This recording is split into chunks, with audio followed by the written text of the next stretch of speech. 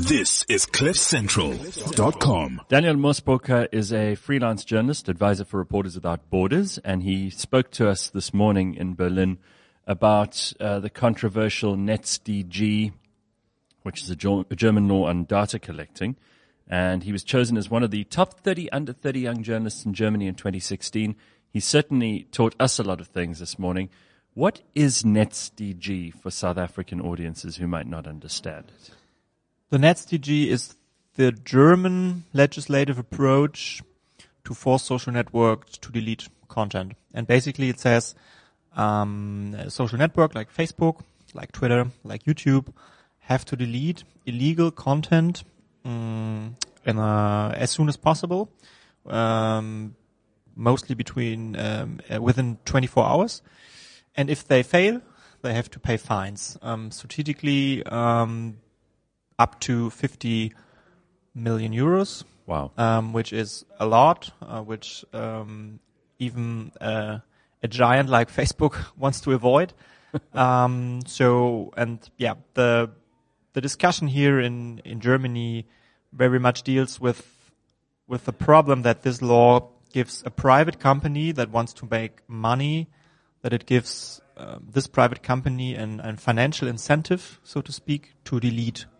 There's a financial benefit to delete content, but there's on the other side no right to appeal for users to say, hey, Facebook, this was wrong. Please review it again, for example. So this is obviously being used by other countries as a template because all governments all over the world are trying to find ways to develop regulatory frameworks for social media. Has it been taken up as is by any other countries? Are there countries that are copying it, making their own fine adjustments to it? Yes. So we saw only a few weeks after it passed the German parliament that it was copied by Russia. It is now Russia. Yes. Russia, the father of fake news. It is copied by the Philippines, as I know.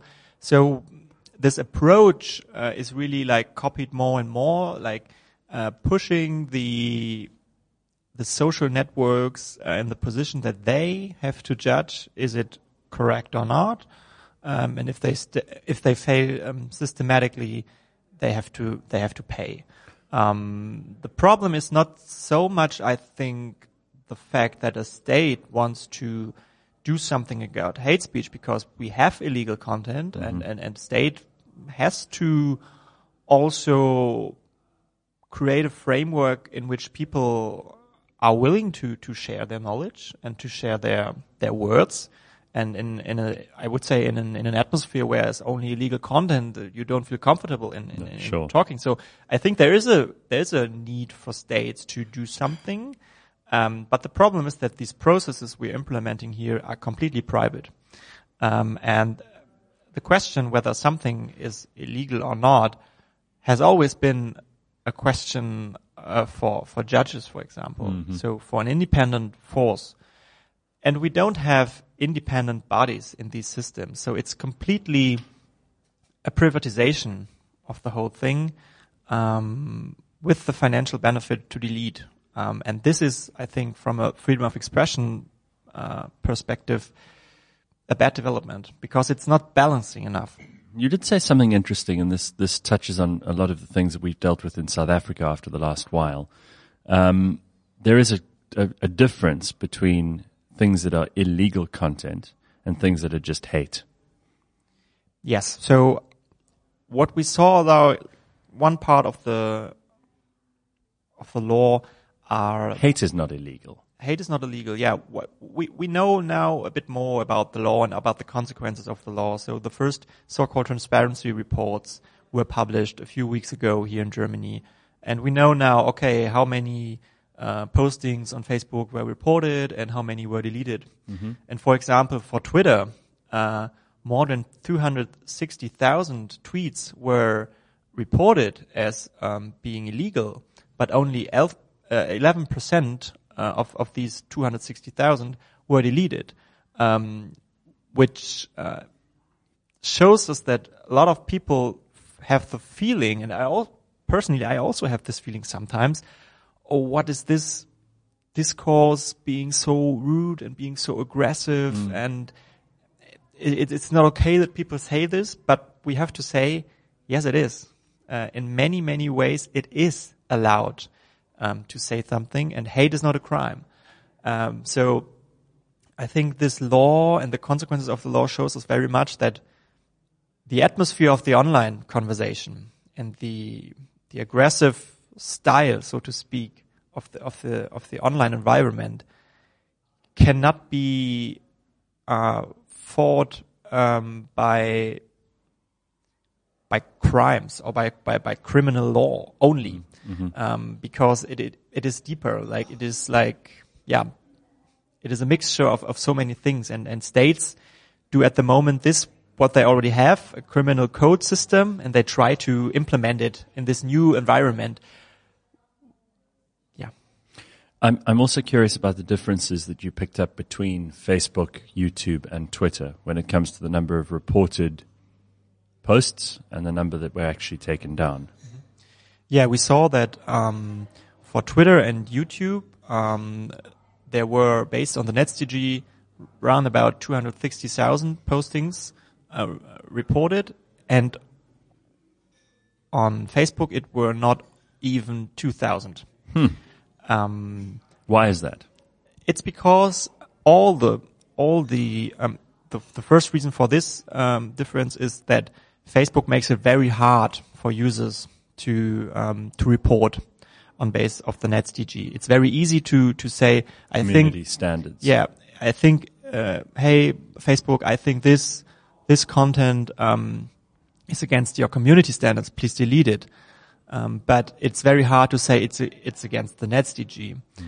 This is much easier on YouTube and Twitter. They only have to say, yeah, I think it's against the NetzDG, which explains why the numbers are so different. But for all the three services, it's important, and this leads us, I think, to the most important question. All the platforms said we first make a decision based on our community standards, and our community standards allow us to delete legal content. So people always think that they have a human right, so to speak, to say something on Facebook. That's not the case. It's a private company. In accepting the terms of service, I also accept the community standards, and the community standards can say it's not allowed to publish pictures that contain nudity. Although it would be legal in that country. Yeah, I mean, in the park yesterday, we saw lots of people lying around naked. That wouldn't be acceptable on Facebook. Yeah, the likeliness that they deleted is high. And this brings us to but the companies now use the community standards to, so to speak, delete all the gray, to be absolutely sure that there's no illegal content anymore, so that they don't have to pay.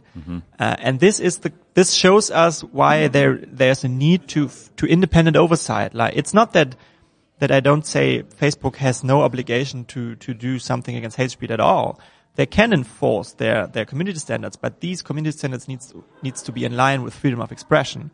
And there needs to be independent ways for people to say, no, I think you were wrong. And then it needs to be checked and double checked by an independent authority. This is where we should go.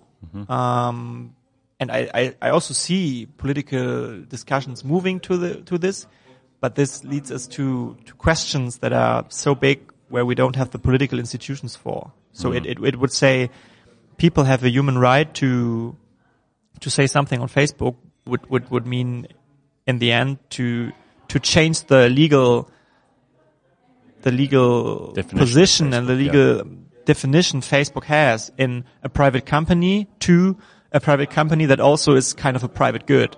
And I don't see any political institution in the globe that has the power to force Facebook in this direction. I don't see it. And this is the core problem. And sadly I don't have an answer to that, and I think nobody has, because it is implausible that we will have soon a political institution on a global scale that has the power that these economic services have. And this is so that the trend globally is more going more again to a national. So not cooperation is the thing of these days, but like national thinking, so to speak. And this is, I think this is exactly the wrong direction we're going at the moment. We need more cooperation, but we have less. Thank you, Daniel. Thank you very much. This is CliffCentral.com.